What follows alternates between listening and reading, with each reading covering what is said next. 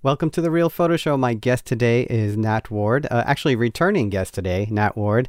Nat and Ben Alper were on the show pretty early on, back with Kai McBride, to talk about A New Nothing, and that is part of the reason why Nat is back on the show today. A New Nothing has been published into a 3-volume series by Sleeper Studio, each one curated by 3 different artists. Volume 1 by John Pilson, Volume 2 by Dan Paz, and Volume 3 by Sean D. Henry Smith. And we have a fantastic conversation about moving or publishing this web-based conversation between artists into a book-based conversation between the work those artists shared and the editor who was invited to curate those books. So it's a really interesting conversation and a really lovely little book series.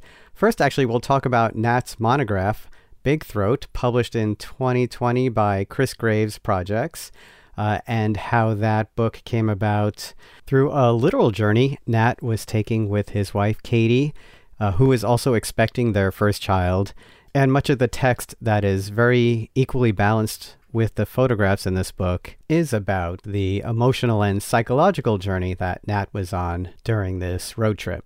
And then lastly, we will talk about his contribution to a recently published book, Return to the Field, which is edited by Gabriel Cruz and Martha Tuttle and published by Wendy's Subway, and how the idea for this book started with an installation by Martha Tuttle at Storm King, and that will describe that connection to the installation as well as the installation when we talk about that book.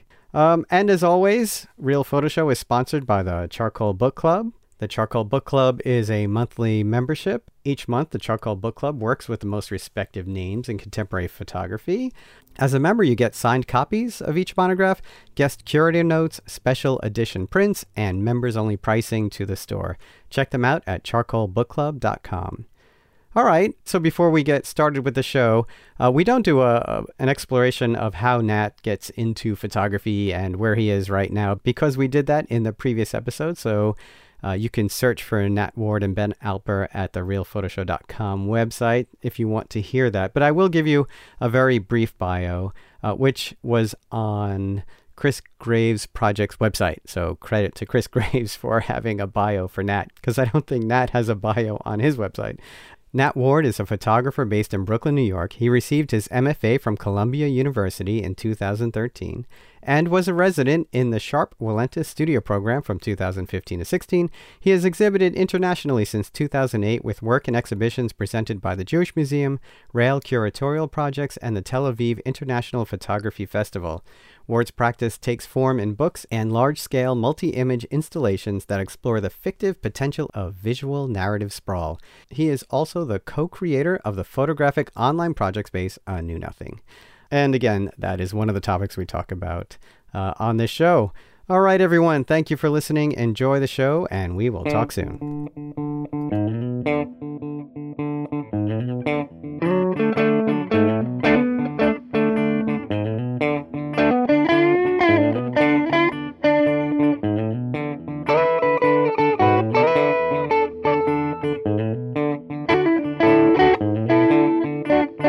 Well, hey, Nat, it's nice to see you again. It's been a while. Yeah, well, I think it's been a while generally for everyone. But yes, indeed. Wonderful to see you. Thank you for having me.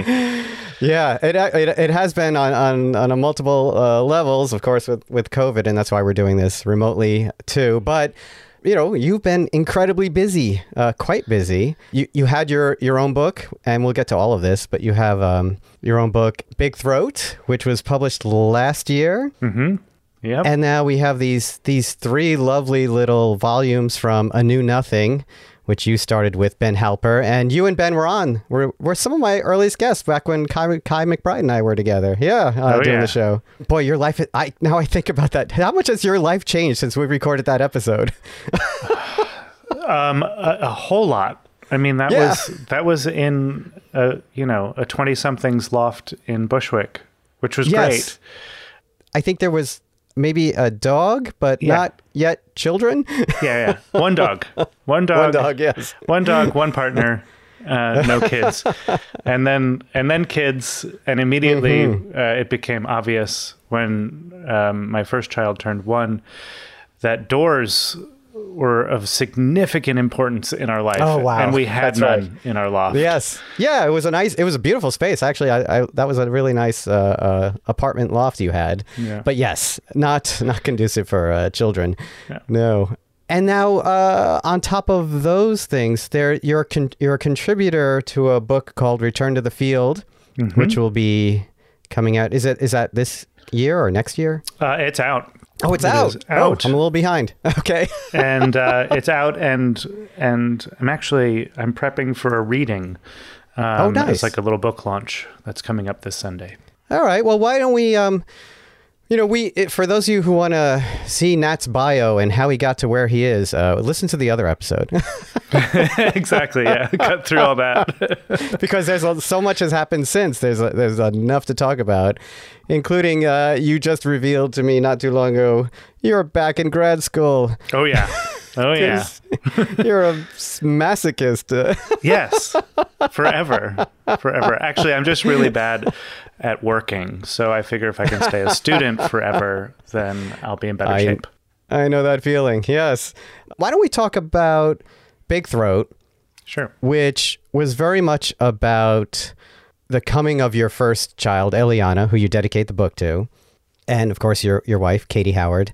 It was an incredibly personal representation, or a very personal idea about what you were going through at the time, done in a way, in a very kind of, in some ways, traditional photographic style. But then on top of that, this sort of beautiful prose that you wrote to accompany the work. So let's talk about that a little bit. Sure. So I think the thing that I couldn't have known at the time, but that I came to understand in the process of making the book and of working through, making work prints in the darkroom and everything else, was that there's really no preparation for having a first child for any father or mother, no matter what.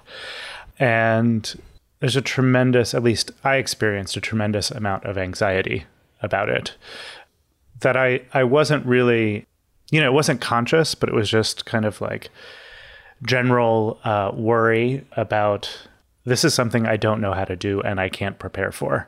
No, and you can't. I am a planner. Mm-hmm. so it threw me off. And, at the same time dealing with a rocky point in a relationship with Katie and feeling also completely disoriented and dislocated by the state of the world at large, at least in that moment. We went on our honeymoon in 2016, in November of 2016.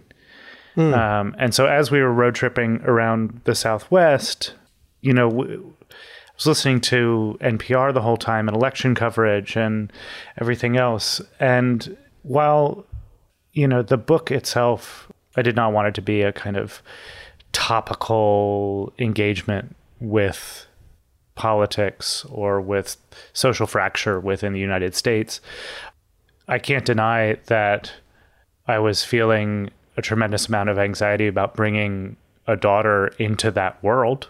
Mm-hmm. And so it started with an argument with my now wife at a weird new agey day spa kind of place in New Mexico.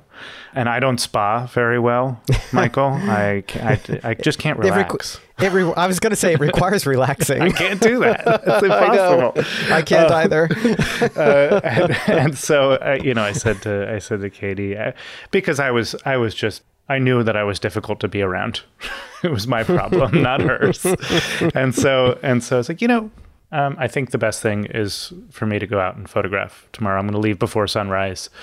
And a friend of mine had told me about the Rio Grande Gorge Bridge and just right off the bat mentioned, you've got to see this bridge, but I want you to be prepared because a sense of death just permeates the place. And I didn't quite understand what he was talking about. I just kind of filed that away in my head and maybe thought, oh yeah, the desert is the kind of landscape that will kill you if you let it or something. Didn't quite reckon with the depth of that statement. But I did want to go see it. And so I went out, and it just happened to coincide that it was election day. Oh, wow. And so I walked from sunrise to sunset photographing over the guardrail on the Rio Grande Gorge Bridge. I mean, I photographed a lot of other things too, but I kept going back to kind of looking over the edge and photographing down. I became enamored with the shifting shadows across the canyon and really interested in the shapes that those shadows made, the abstractions, the texture, the detail, and also the consonance of that kind of like physical disorientation. I mean, literally hanging off the edge of the bridge with the kind of state of affairs rattling around in my head, right? And of course, I couldn't parse all of that in the moment. It took days in the darkroom making prints and being even more interested in how much detail I could pull out of these shadows and being kind of taken with the more disorienting perspectives, the more decontextualized perspectives, the more perspectives that just presented shadow and field. Well, yeah, so just to make that point a little bit more, these, because you're looking over the bridge, these have the appearance of aerial photographs. Right. And so what happens, of course, with aerial photographs, especially when the landscape is both kind of homogeneous, but also with little details that you can pick out, and especially with the body of water there, the Rio Grande. Right. Things go in and out. If you look at them long enough, there's this loss of sense of dimensionality, like Sure. which is in front, which is in back. Things start forming more into shapes and then coming back into focus again. So it's a really interesting experience to just sort of sit with the work and look at it, because it moves. It moves while you're looking at it. Right. Yeah. And I think that there's another aspect of aerial photographs that I think is really important, which is that oftentimes scale is hard to identify. Right. Like the where am I of the photograph makes for an entirely ungrounded experience, which I think later on metaphorically became very important, especially in weaving the writing through the book. It was the early modernists' sort of version of abstractionism, right? They would use photos from the Eiffel Tower or buildings, totally. And shadows of people and just flatten everything. Yeah. Well, there's all that Laszlo Moholy-Nagy, exactly. Abstraction. Man Ray, but also, Moholy-Nagy, yeah. But also, Timothy O'Sullivan, even those landscape photos, some of the ones that I'm drawn to the most are the jaggiest, the craggiest, the most visually violent of them, because there's a certain honesty in how close mortality is, not just in that landscape, but particularly when the landscape is out of a human scale, right. When it makes you recognize your insignificance due to its immense stature. Yes, and more so in kind of the American West than in many other places. Yeah. Sure, for sure. Yeah, the Poconos don't exactly do that. No. No. But yes, getting to the pairing of, you were talking about being interested in the shadows and the shapes. And so just correct me if I'm reading this wrong. It seems to me that you were also mimicking those shadows and shapes with your text. Absolutely. Yeah, that was okay, good. a kind of typographic strategy that I arrived on, in thinking about both a limited history of concrete poetry that I kind of had access to, and also thinking about how to have the text feel a bit either like the landscape, like a topographic expression, or like the flow of the river. And so the enjambments in the line breaks in the text are certainly there functionally to deal with a certain kind of rhythm or dynamics in the text, but also it is about taking advantage of the space of the page to create a graphic counterpoint to the photograph. No, absolutely. And when you look at a photograph that's so topographical and filled with lights and darks, your eye makes sort of breaks and pauses as you go from section to section, and the text works in the same way. In fact, there are times when I'm reading the text, I'm not even sure where to go next. exactly. Yep. Kind of have to look around and think about where I'm going to go next. And in some ways, it actually could work in more than one way. Absolutely. Yeah, and that's quite intentional. That while not quite as make your own mystery as my installations this have isn't been, 3D art, no, but they have been. Like that's the thing is that right. when I put text on a wall or engrave text into drywall and then spread it around a gallery with photographs, guess what? I have no control.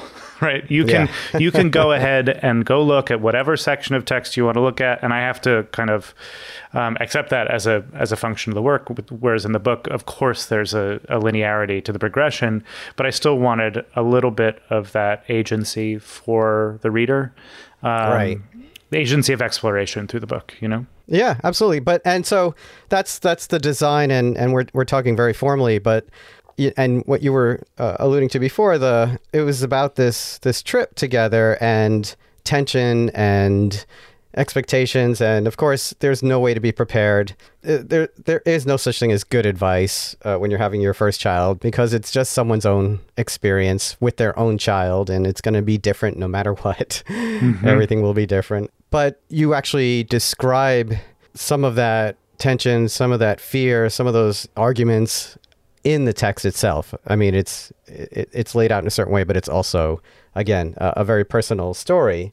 But it is beautifully written, and it does read like poetry. And you just told me you're studying poetry. I am. Well, I figured I had to get good at it.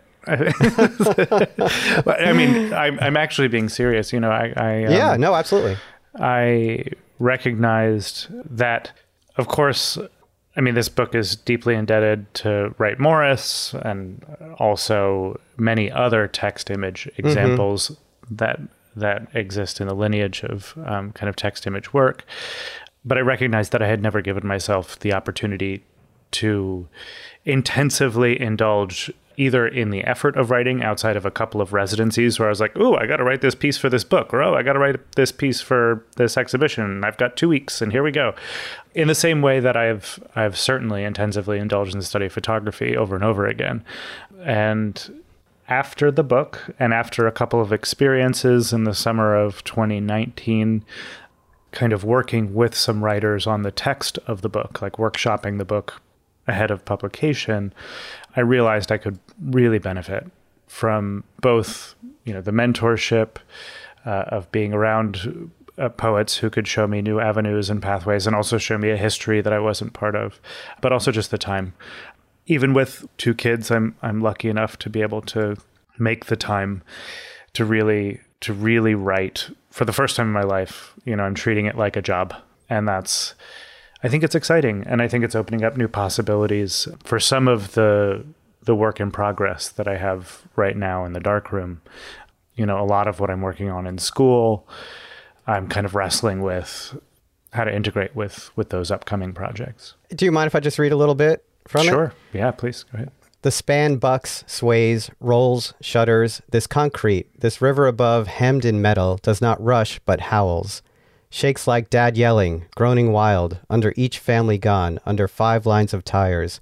For every quarry load, it has to move this way. These seamed sections, a bridge too, will not bear its own weight, rigid weight. I move and can believe my desire for structured limits, a known threshold. But this shifting ground spikes, instincts, clear, as fluid as shadows, the river below.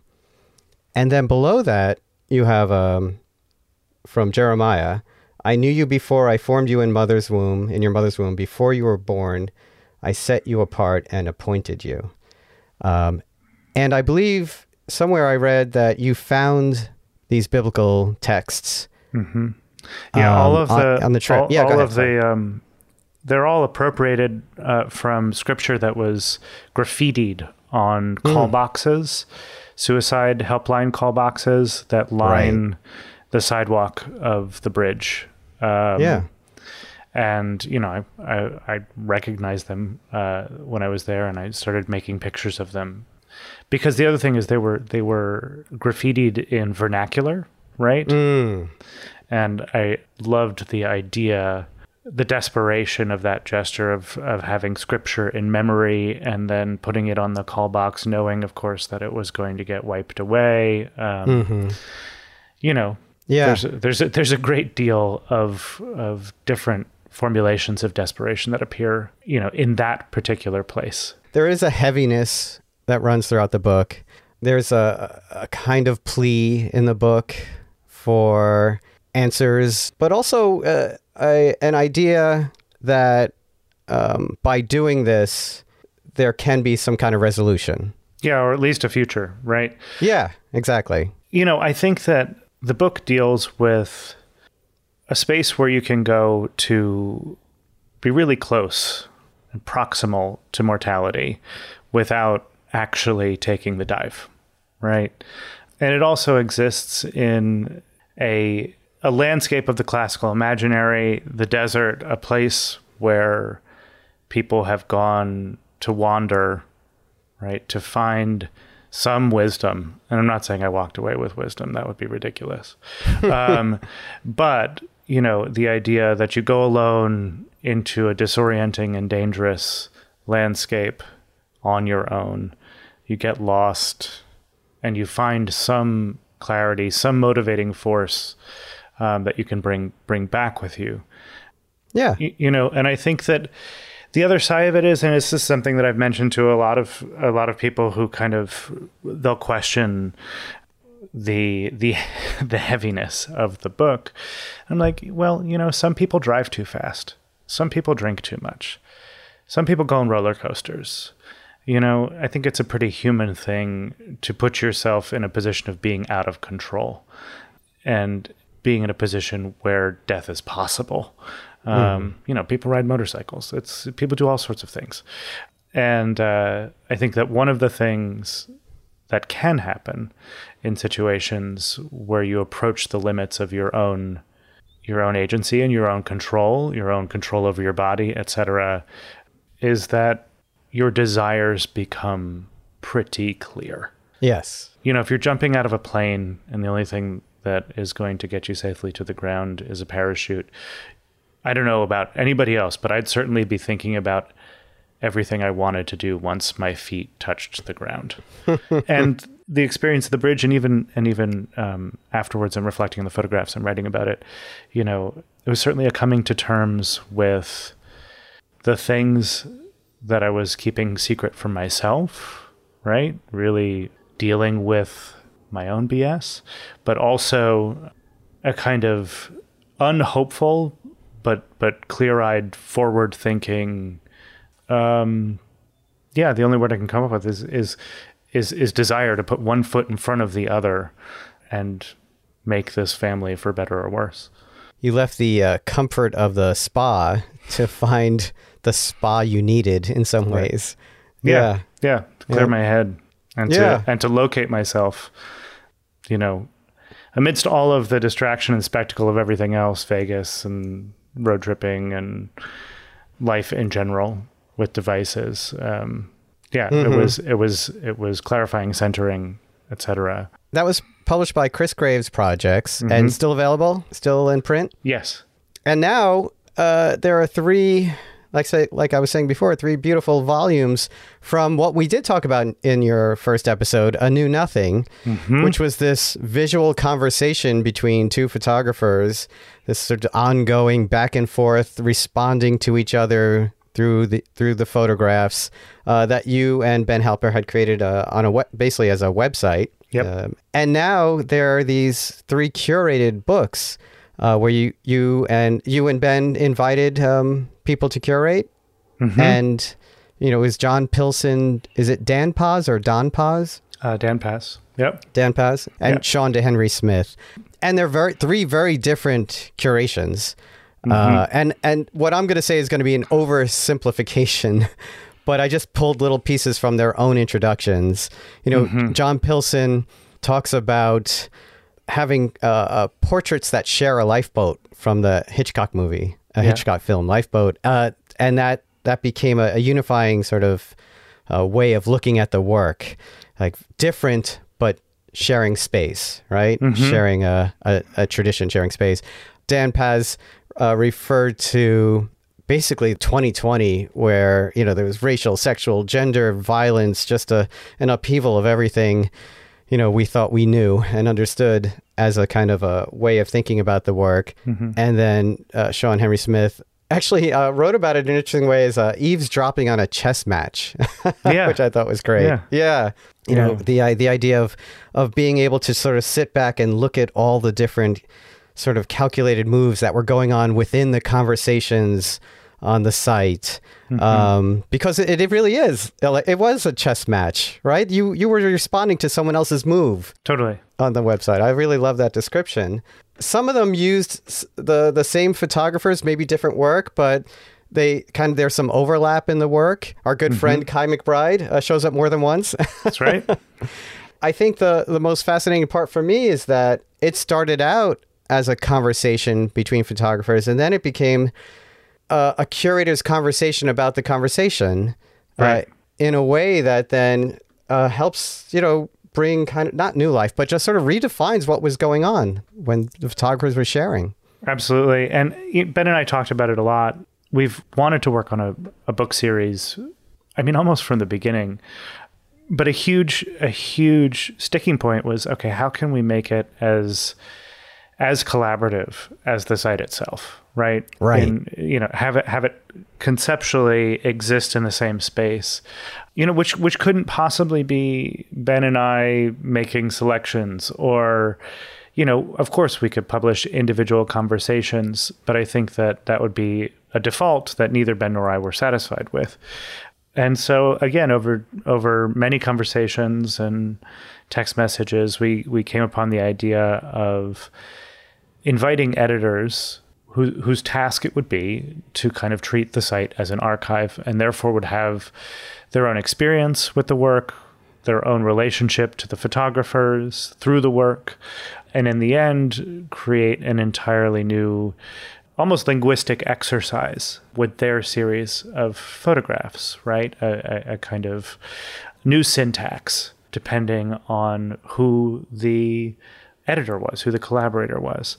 And I think it was also, it was really important to me, and subsequently also to Ben, that we not just bring on one editor at a time, because we wanted the books to exist in opposition to one another, in a similar way to the conversations on the site, and how there's a real character when you drop in on a particular conversation that is impossible to mimic across the site. Each conversation has its own wallpaper and its own, kind of feeling, and its own topic or topics, right?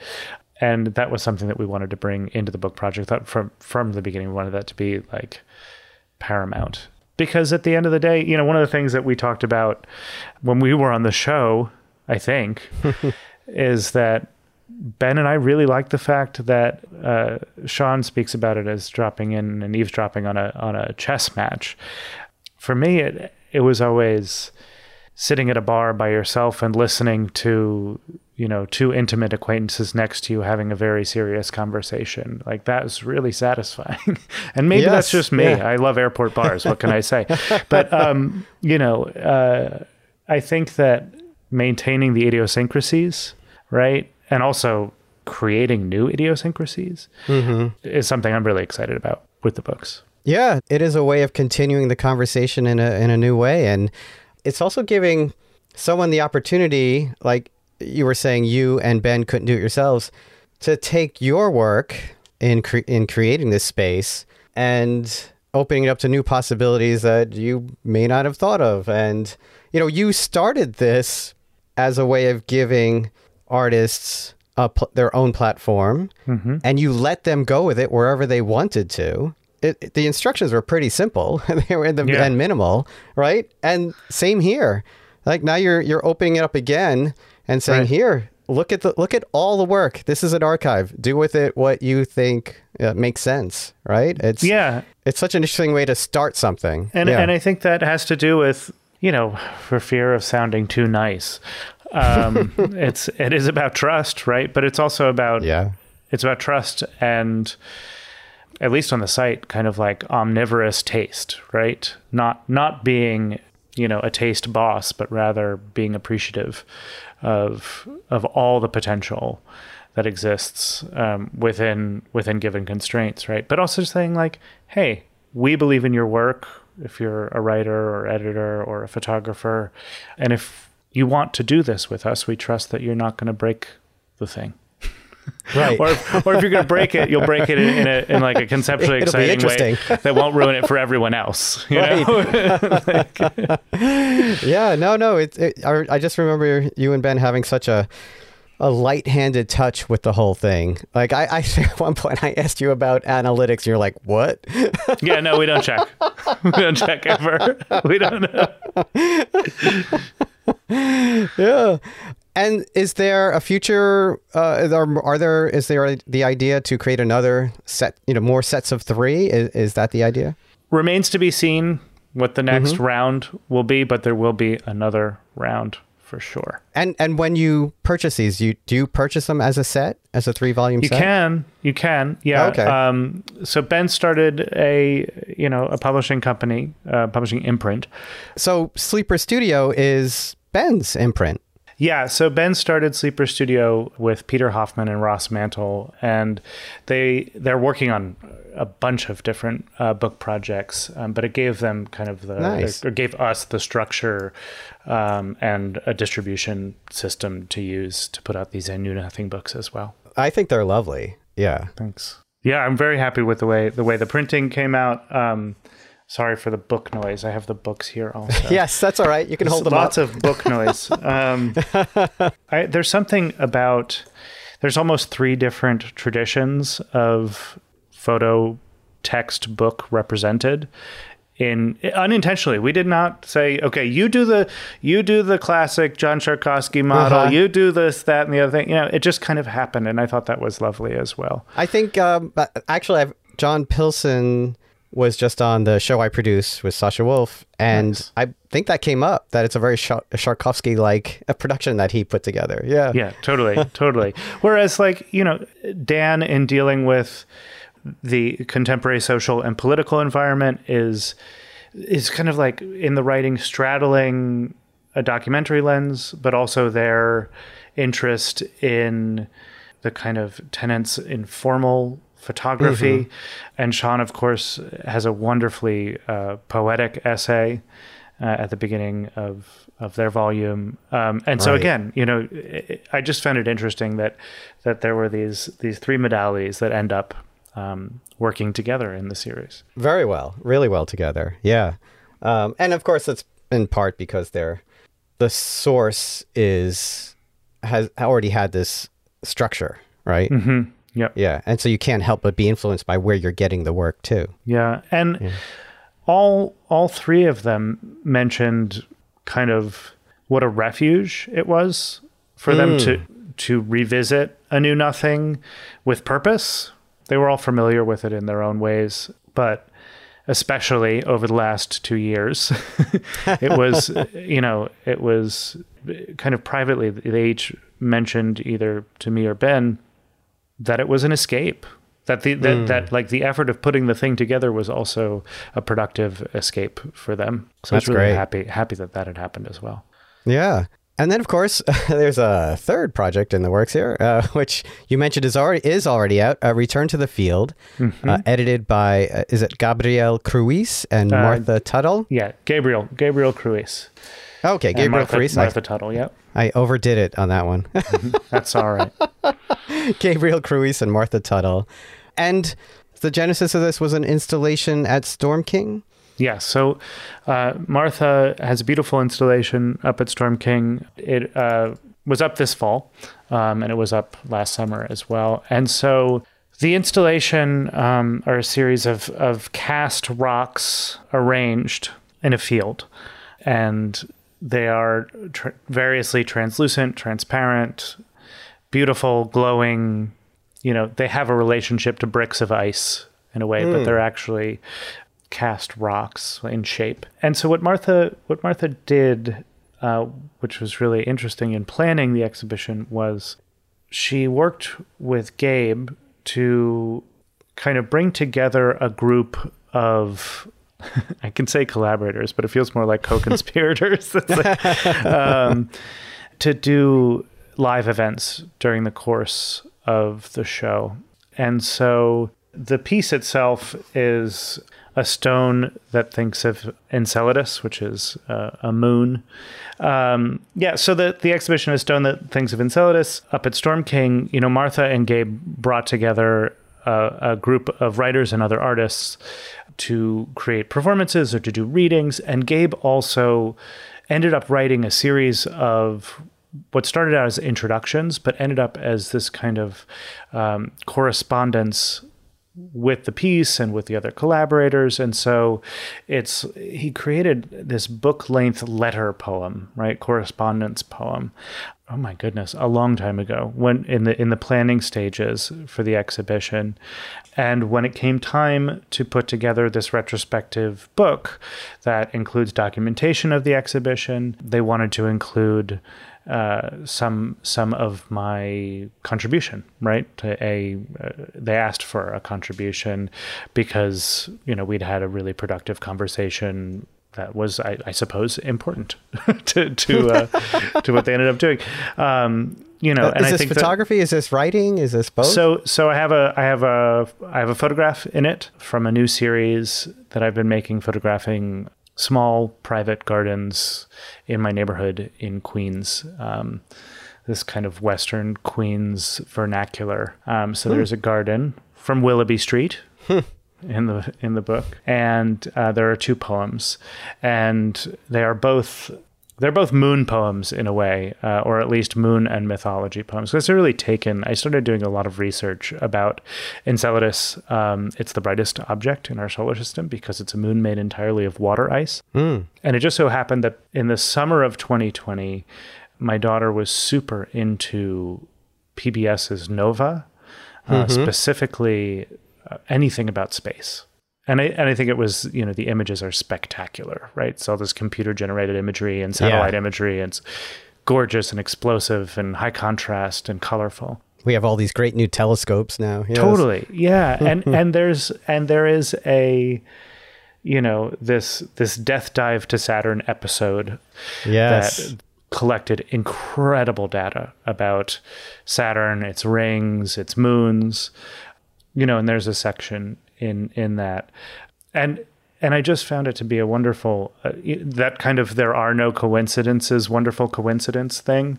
This idea that at the height of the pandemic, when my daughter is also too young to understand really what death is, but is asking what death is because it's on NPR in our house all the goddamn time, we're watching this show where they're talking about a satellite going around this moon. And there was a moment where Ellie asked me, because they talk about that the satellite picked up organic material in the yes in the water jets, right? And then there's this shot of the scientists kind of like celebrating, right, when the satellite falls into Saturn. And so it was just this kind of confluence of, why are the scientists celebrating? Are they excited that they found death there? Right? Oh, wow. And I loved that actually that the evidence of death was the sign of potential life. Yes. And just, which is a super like bold-faced, straightforward, heavy-handed metaphor in a Nova special. Yes. But I also love that it dovetailed with, a lot of this, the considerations in this piece, and also the kind of poetic history around the piece. And so I wrote a poem about that, and I wrote a poem about thinking. So there's a lawn sculpture in this photograph, right? And I'm ignorant of classical mythology, right? What it was, but it was clearly attempting something classical. And so I had to write to my friend who's a classic scholar to be like, well, what is this? And I was really hoping that it was Enceladus, that it was the fiery child of Earth and raging under Mount Etna. But it turns out it was just a Triton, which was a soggy result. Yes. Water ice, though, Yeah, maybe. Yeah. But I also liked the idea of kind of like the desperation of seeking something, desiring something, wanting something to mean something. But of course, it's the looking for it that's the meaningful thing. Yeah, and this book seems to be also another conversation that multiple artists are having with each other, completely, all surrounding this idea, right? Of this moon, of the moon, and what it and also and what it means to, and what it really means to look, and looking also as a communal act, right? Making those connections that your daughter so much sees, in the Nova specials, yeah. Yeah, I decided I think that my next book is just going to be, would you like to read about my family some more? Here's more. Yeah. More too much information. But, where does all this work come from, right? Yeah. It comes from our lives. And Totally.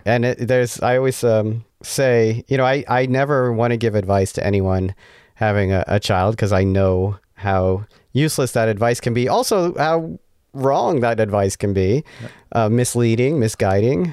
But I do often tell people that I think my biggest revelation of living with someone and then having children that you're also living with is how you get to know yourself through other people's eyes is frightening. Yeah. Yeah. Yes. Completely amazing. Yes. Well, I mean, I'm always, and I wonder if this is just saying what you're saying in a different way. Mm-hmm. I'm always thinking about, am I acting the way I want my children to remember me? Absolutely. Yeah. Because children invent their parents through selective memory, right? Like, yeah. And I'm just hoping that they select kindly.